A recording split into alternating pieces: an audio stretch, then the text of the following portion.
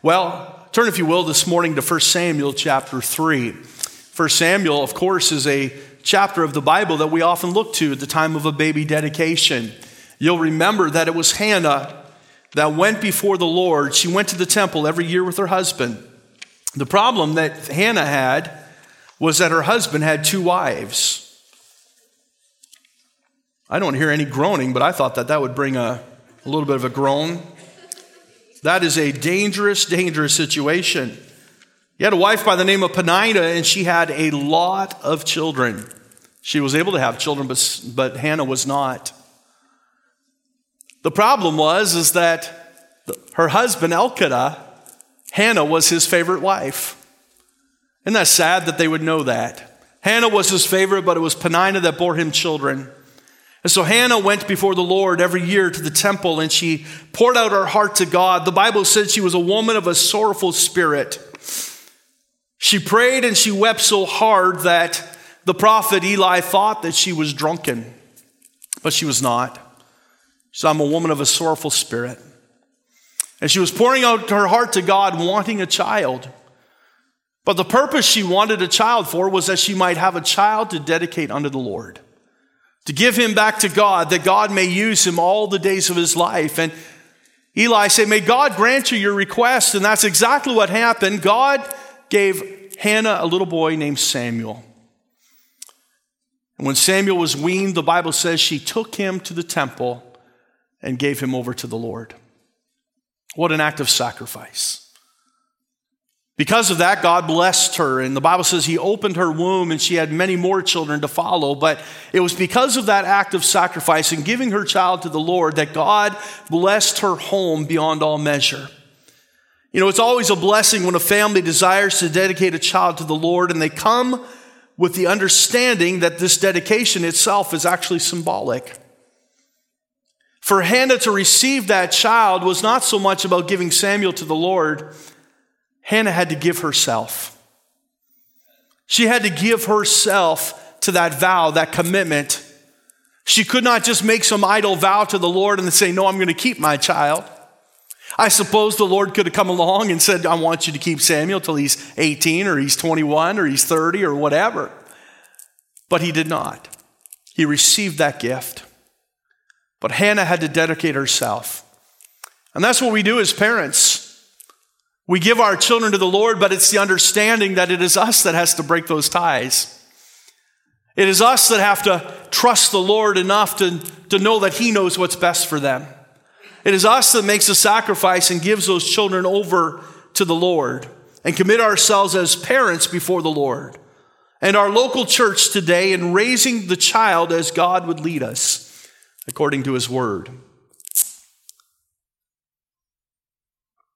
As we read this morning in 1 Samuel, we'll come to the passage of Scripture in chapter 3, where Samuel has now been dedicated to the Lord, and he's growing a little bit older.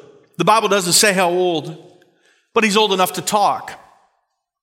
The Bible says that he had been weaned when he was first taken there. I don't know how old he is, but a lot of children that are weaned from their mother are not yet talking in sentences, but this boy seemed to have understanding. He understood his job as he laid there in the temple. He would run back and forth to Eli this night and speak to him about the voice that he was hearing. So it seems like maybe he was 8, 9, 10 years old. I don't know. But just picture a boy with some understanding and some spiritual aptitude. And read with me in chapter 3 and verse 1. And the child Samuel ministered unto the Lord before Eli, and the word of the Lord was precious in those days. By the way, the word of the Lord ought to always be precious. There was no open vision. And it came to pass at that time when Eli was laid down in his place, and his eyes began to wax dim that he could not see.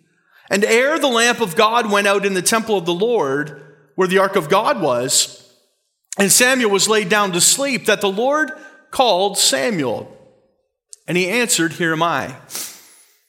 And he ran unto Eli and said, Here am I, for thou callest me. And he said, I called not, lie down again. And he went and lay down. And the Lord called yet again Samuel. And Samuel arose and went to Eli and said, Here am I, for thou didst call me. And he answered, I called not, my son. Lie down again. Now Samuel did not yet, let me read that verse again, verse 7. Now Samuel did not yet know the Lord, neither was the word of the Lord yet revealed unto him. And the Lord called Samuel again the third time, and he arose and went to Eli and said, Here am I, for thou didst call me. And Eli perceived that the Lord had called the child. Therefore Eli said unto Samuel, Go lie down, and it shall be, if he call thee, that thou shalt say, Speak, Lord, for thy servant heareth. So Samuel went and lay down in his place. The Lord came and stood and called as at other times, Samuel, Samuel. Then Samuel answered, Speak, for thy servant heareth. And the Lord said to Samuel, Behold, I will do a thing in Israel, at which both the ears of every one that heareth it shall tingle. In that day I will perform against Eli all things which I have spoken concerning his house. When I begin, I will also make an end. For I have told him that I will judge his house forever, and for the iniquity which he knoweth, because his sons made themselves vile, and he restrained them not. And therefore I have sworn unto the house of Eli that the iniquity of Eli's house shall not be purged with sacrifice nor offering forever. And Samuel lay until the morning and opened the doors in the house of the Lord, and Samuel feared to show Eli the vision. Then Eli called Samuel and said, Samuel, my son.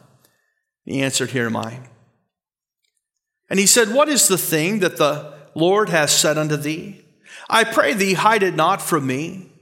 God do so to thee, and more also, if thou hide anything from me of all the things that he said unto thee.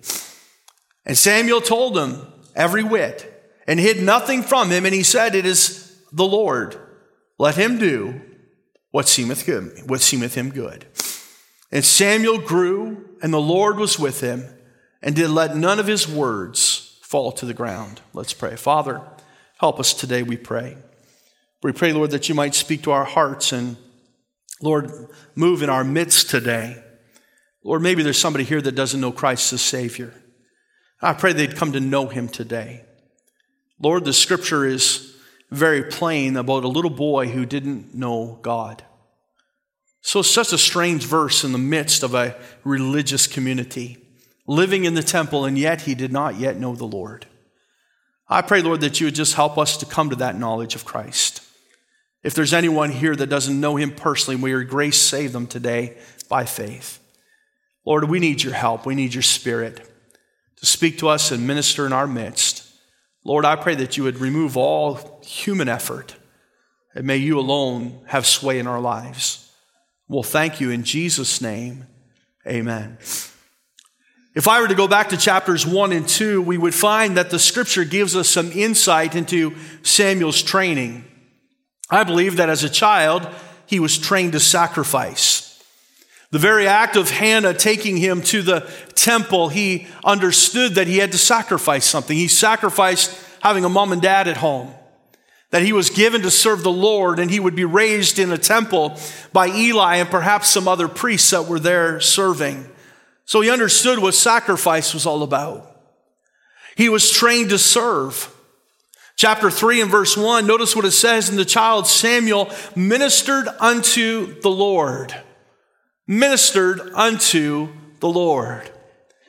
A couple years ago, I remember having, or maybe not a couple years ago, a year ago or so, when we first started choir back up, and things were still sparse as far as our congregation, and maybe kind of like today, we have a lot of empty chairs, people are on vacation and such, and I remember the choir getting up and very few people in the auditorium.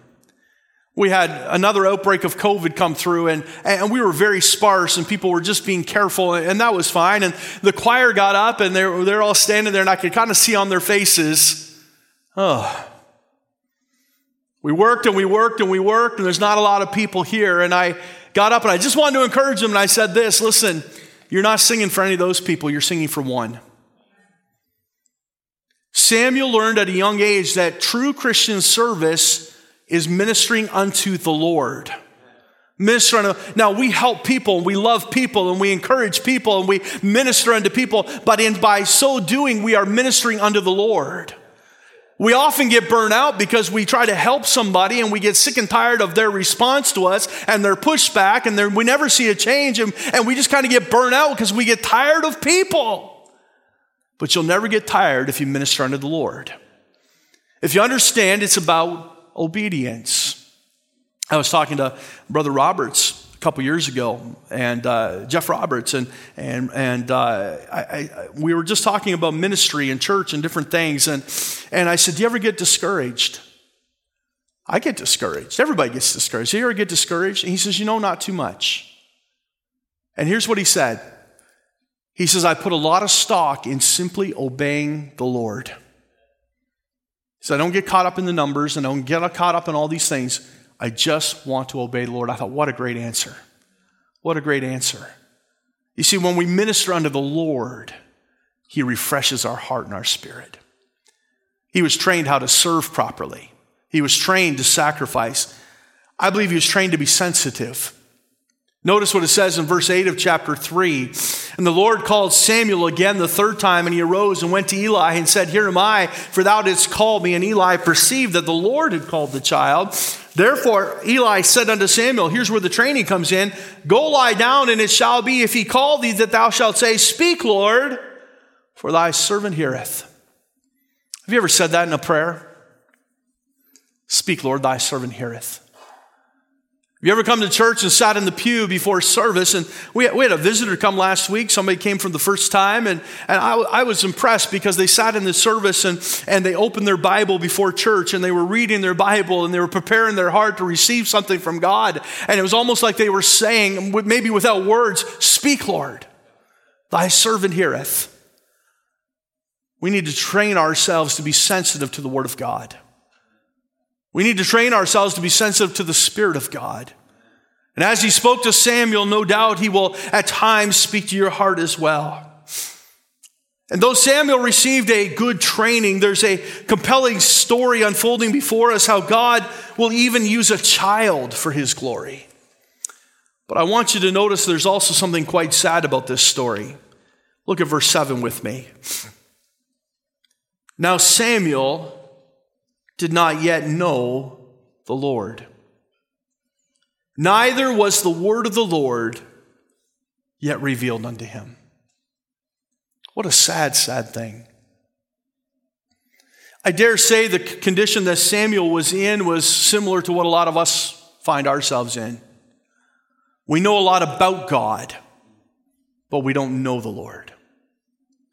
You see, the word of the Lord was precious in those days. There was no open vision. What that means is that God at those days was not conversing with his prophets as much as he had in the past. There wasn't a revelation coming from God, and the prophets weren't standing and saying, Thus saith the Lord. And perhaps because Eli had allowed his sons in the house of God as priests, and they not restrained them, and there was sin in the house of God, and so God had restrained himself in some way. And he was waiting for this child, Samuel, to be old enough to receive the message of God, that he might proclaim judgment upon the house of Eli. I don't know the reason, but I know this. The word of the Lord was precious because they didn't hear from God very much in those days. There was a problem. Something had stopped the mouth of God, or it stopped the ears of the hearers. I'm not sure which. But the saddest part of this story is that Samuel, though he knew a lot about God, did not yet know him personally. There's no doubt some things that Samuel did know and should know. He would have known tradition. Being raised in a Jewish home, he would have understood the traditions of the Jewish people, no doubt. He would have understood their customs and how they did certain things. That would have been passed on into his life. It was very, very important that would be passed on to a boy. So he would have learned a lot about tradition. He would have learned a lot about religion.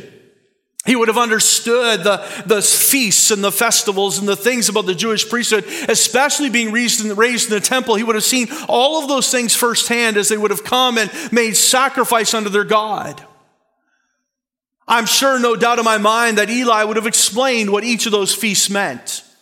As every other young boy, he would have had to learn the Pentateuch and memorize parts of the Bible and understand what it meant. He would have had to know the law of God. He would have known religion. I believe he would have known morals, the application of the word. There's no indication in the Bible that he wasn't a good boy. It seems like he'd been trained well and he understood things. He was subject to Eli and went to him for spiritual advice. When he heard the voice of what he thought was Eli, he ran to his side and wanted to be a help.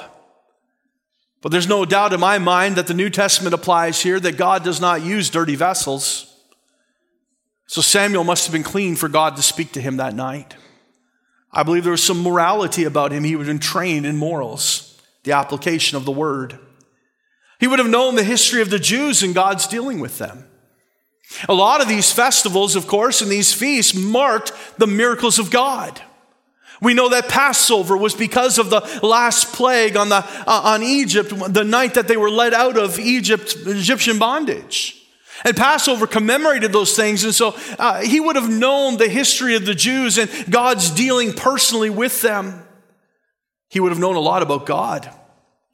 He would have known about his power, his character, his choosing and protection of Israel, and all the things that God did. He would have learned about all those things. But here's the sad thing. He knew a lot about tradition and morals and religion and knew a lot about God, but he did not know him personally. The Bible says he didn't know him. He didn't know the voice of God. You know, the world today is full of buildings just like this, and full of a religious people following after tradition and learning a lot about God, but they don't know him personally. So sad. Listen, friend, I want you to know today that you can know God personally. And not only that, he wants to know you. What a wonderful promise of Scripture that we find that God reached down to this little boy Samuel.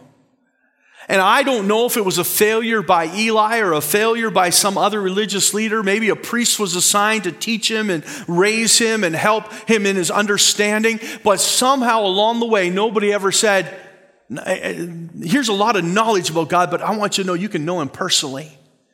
That you can have a relationship with God. That God is going to one day send his Messiah, and he will make all things right, and he will rule and reign, and all the beliefs they had about the coming Messiah, I'm sure he knew about it. But nobody ever taught him he could have a personal relationship with God. I want you to turn this morning to John chapter 10. John chapter 10.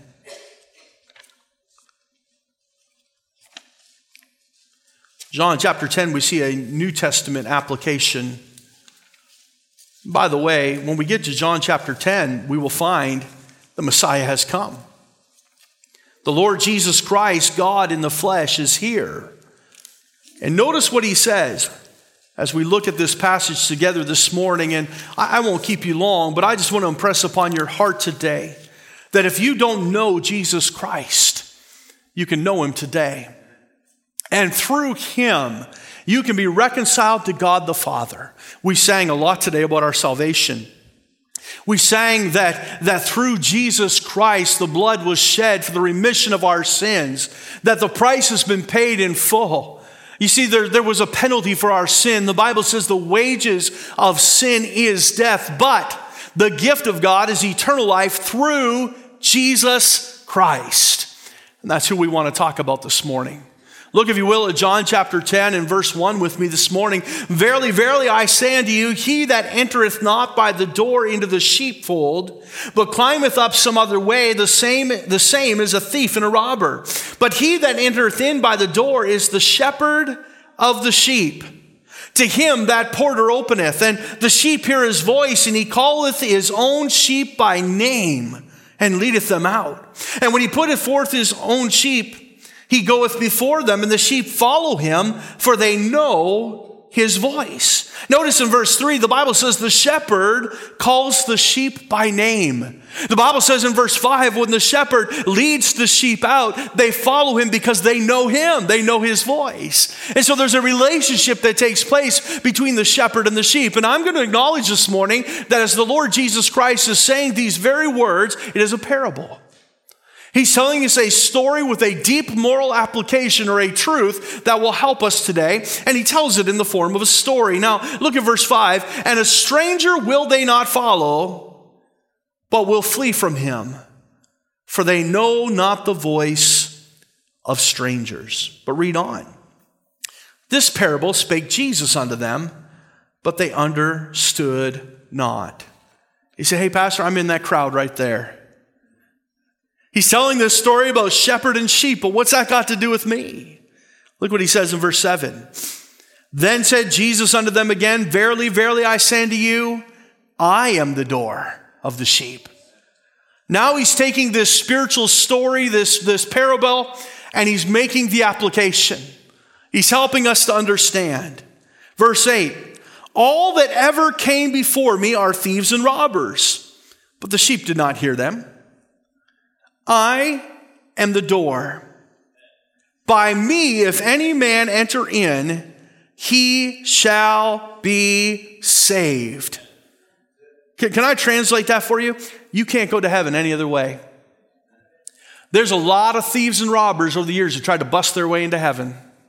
They've tried to teach that this is the way and this is the moral high ground and here are our beliefs and here's our system of religion and here's how we work our way unto God. But Jesus Christ said, I am the door. No man enters in unless you come by me. He said in John 14, I am the way, the truth, and life, and no man comes to the Father but by me. We must come through Jesus Christ, and Jesus is reinforcing that thought in our minds today. Verse 10, the thief cometh not but for to steal and to kill and to destroy. So what he's doing, he's building a kingdom for himself. Why does he steal from you?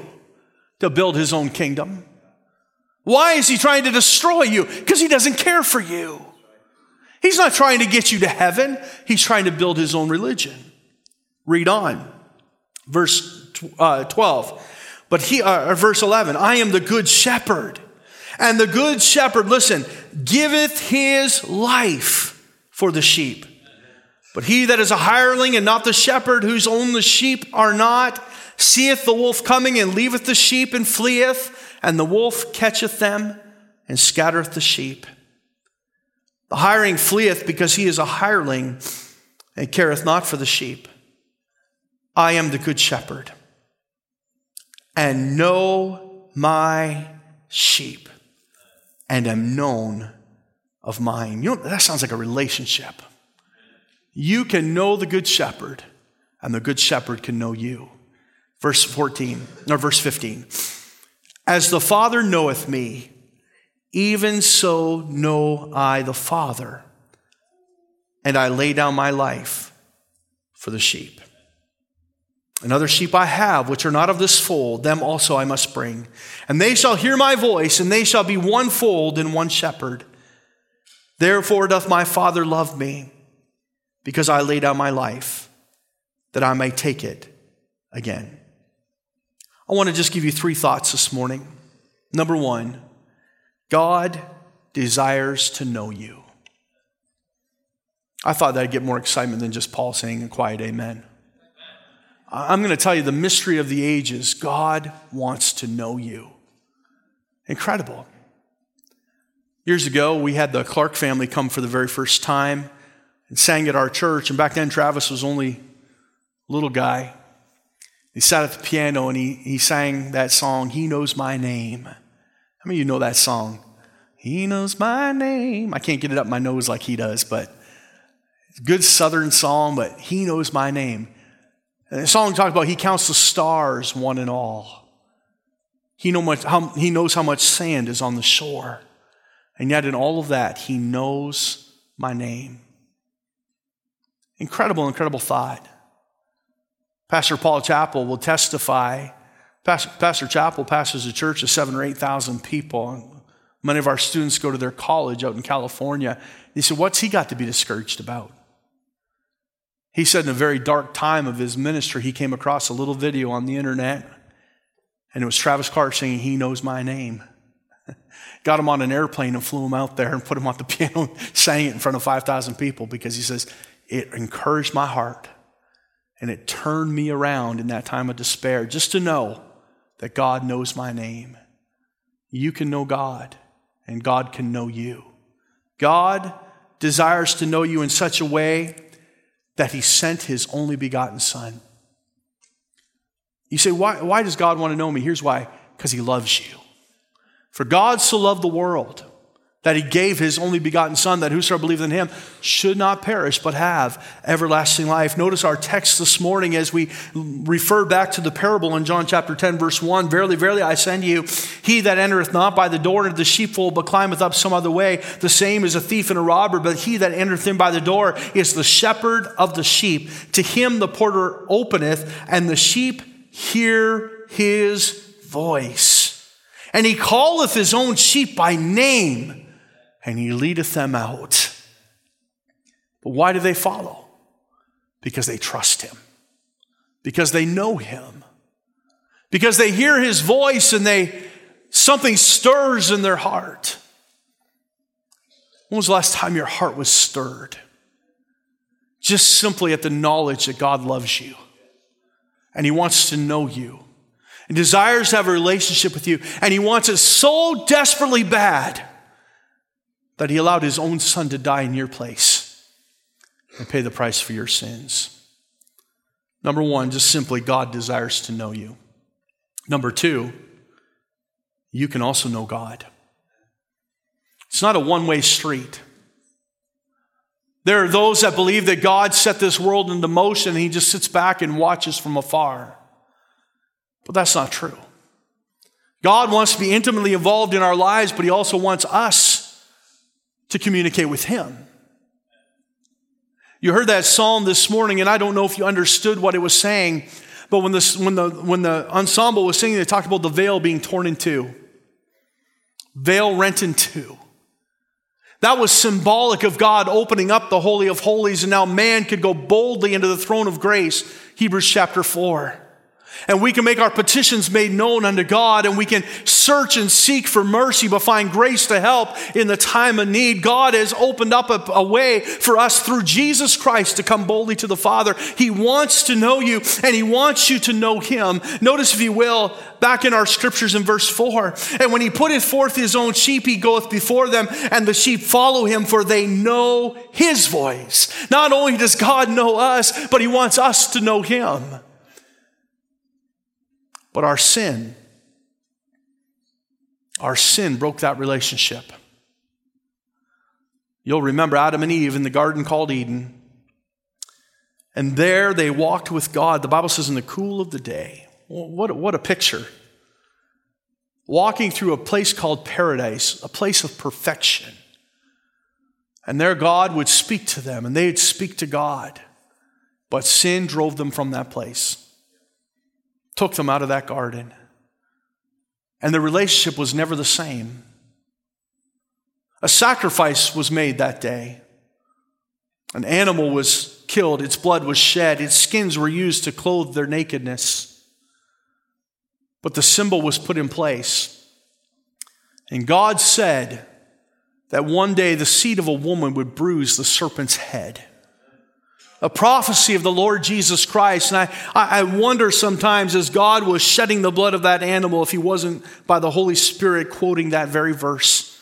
One day, the seed of a woman will do this. A perfect sacrifice will come. One day, spotless blood will be shed. One day, a perfect lamb will hang upon a cross and pay the price for our sins. All so that we could be reconciled back to God. All so that he would know us and we could know him. Here's one of the saddest scriptures you'll read in the Bible. There will be many that one day will stand before God and they'll say, haven't I prophesied in your name? Haven't I cast out demons in your name? Haven't I done many wonderful works? And the Lord Jesus Christ will say, I never knew you. What a shame that somebody wouldn't know God. I suppose back in 1 Samuel chapter 3, if Samuel had stood before God, he would have said, I know all about the Jewish religion. I know a lot about God. He is omnipresent. He is omniscient. He is all powerful. I know so much about God. I know the history of him and the Jewish people, and I know what he's done for Israel, and I know about the parting of the Red Sea, and I know about creation. I know all these things, and I know all the traditions, and I can carry out all the ceremonies right here. If Eli gets sick, I could do it. But he never knew God personally. What a shame that nobody taught him that. What a shame. God wants to know you, and you can know God. And here's the important thing. To know him is to have life eternal. Notice what it says in verse 9. I am the door. By me, Jesus Christ speaking, if any man enter in, he shall be saved, and shall go in and out and find pasture. I think when I read that, I think of this verse: come unto me, all ye that labor and laden, and I will give you rest. Pasture. He maketh me to lie down in green pasture. Doesn't that bring peace? Psalm chapter 23. He leadeth me beside the still waters. He restoreth my soul. That's what Jesus is trying to say here. He will go in and out, and you'll find pasture. You'll find rest for his soul. And today, perhaps you're in that place where you're just in conflict and wondering, what's going to happen to my eternal soul? Well, without the Lord Jesus Christ, without knowing God, you're lost for eternity. That's not God's will, because the Bible says God is not willing that any should perish. That's not his desire. He never prepared hell for us at all. He prepared for the devil and his angels. But because we reject his son, Jesus Christ, we are lost and destined for a Christless eternity in a place called hell. But if you know him, you can have life eternal. You can be saved. The Bible says this in John chapter 1 and verse 1. In the beginning was the Word. And the Word was with God, and the Word was God. Speaking of the Lord Jesus Christ. How do we know that? Because verse 14 says, and the Word was made flesh. It dwelt among us, and we beheld him as the only begotten of the Father, full of grace and truth. Jesus Christ came to dwell with us. And here's what it says sandwiched between those two verses in John chapter 1, verse 12. But as many as received him, to them gave he power to become the sons of God. He brings you into the family of God. You're now his child, and you can have eternal life because you know him. John chapter 3, verse 16, we've already quoted, for God so loved the world that he gave his only begotten son, that whosoever believeth in him. You see a theme repeating itself throughout Scripture. It's all about Jesus. It's all about knowing him. Whosoever believeth in him should not perish, but have everlasting life. The Bible tells us in Matthew chapter 20 and verse 28, even as the Son of Man came not to be ministered unto, but to minister and to give his life a ransom for many. The price has already been paid to purchase you, to pay the price for your sins. You see, here's what the Bible says in Romans 3:23, for all have sinned and come short of the glory of God. Every last one of us. And Romans 6 tells us the consequences, for the wages of sin is death. But the gift of God is eternal life through Jesus Christ. One of my favorite verses is Romans 5:8. But God commendeth his love toward us in that while we were yet sinners, Christ died for us. Doesn't matter what you've done. You say, well, you don't know what I've done. You don't know how. Listen, let me tell you what the song says. His mercy is more. But let me tell you even better than that what Scripture says. In that while we were yet sinners, Christ died for us. He loved a sinner like me. And he sent his son to die on a cross and shed his blood. The gift of God is eternal life, but only if I come through Jesus Christ because of what he did at Calvary. You say, how can we know? How can we know? The Bible says this very plainly. For by grace are you saved through faith. It's a gift of God. It is not of yourselves, lest any man should boast. It's nothing we can brag about, nothing we can do. We are saved by His grace, a gift, something we do not deserve, if we'll put our faith in Him. And let me say this, it is a life-changing faith. It's not just coming up here and saying, well, I'm just going to pray some prayer, God save me. No. It has to take place in your heart. It has to be a change that comes over. It's completely surrendering to the Lord's will. The Bible says we must repent and believe. And repentance means to stop trusting everything else you're trusting and trusting only in Jesus Christ. Put away all those works. The Bible says they're but filthy rags in the sight of God. And we must trust only in Jesus. Are you willing to do that today? There are many here today that I am confident likely know Jesus Christ. Here's the truth, the absolute truth. The only person who truly knows if you're saved is you, the Father, the Son, and the Holy Ghost. That's it. I can be confident. And I'm glad I can get up at a funeral and say, I believe that they know Jesus. I believe that they trusted Christ. I've seen it in their lives, and we know them by their fruit. And I can say with quite a lot of confidence, but I also know there's a lot of people that prophesy in His name, cast out demons in His name. They have a form of godliness, but they deny the power. They don't have the Spirit of God. Only you know that. And the Holy Spirit bears witness with your heart if you're His child or not. And so, friend, let me ask you, do you know Him? Do you know Him? Let's stand with our heads bowed and our eyes closed this morning. Do you know Him? You can say, well, I prayed a prayer when I was a child and my mom told me I was saved. Your mom cannot bear witness. She cannot bear witness. Only the Holy Spirit of God can do that. The Bible is very plain. It says this, he that hath the Son hath life. He that hath not the Son of God hath not life. You either have Him or you don't. You either know Christ or you don't.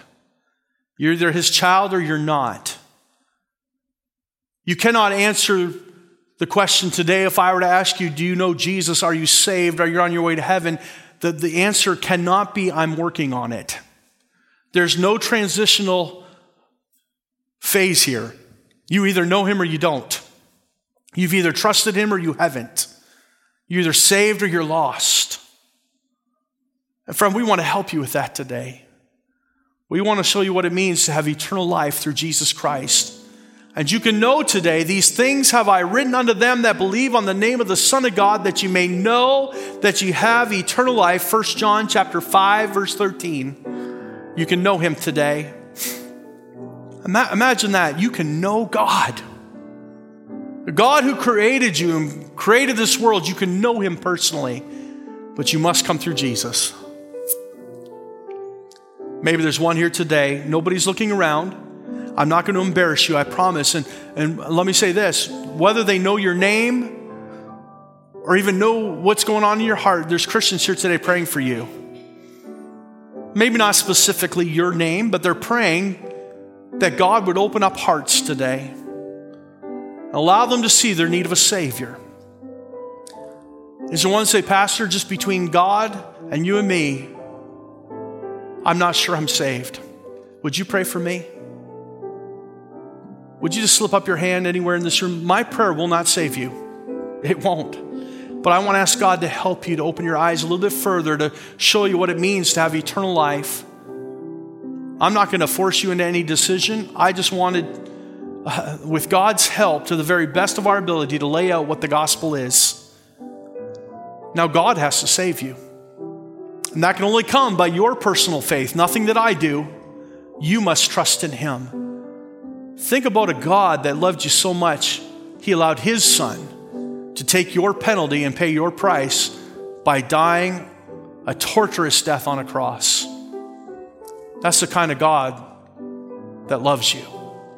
Is there one, as I look around the room, would you slip up your hand and say, Pastor, would you pray for me? I'm not going to embarrass you, I promise you. Is there one?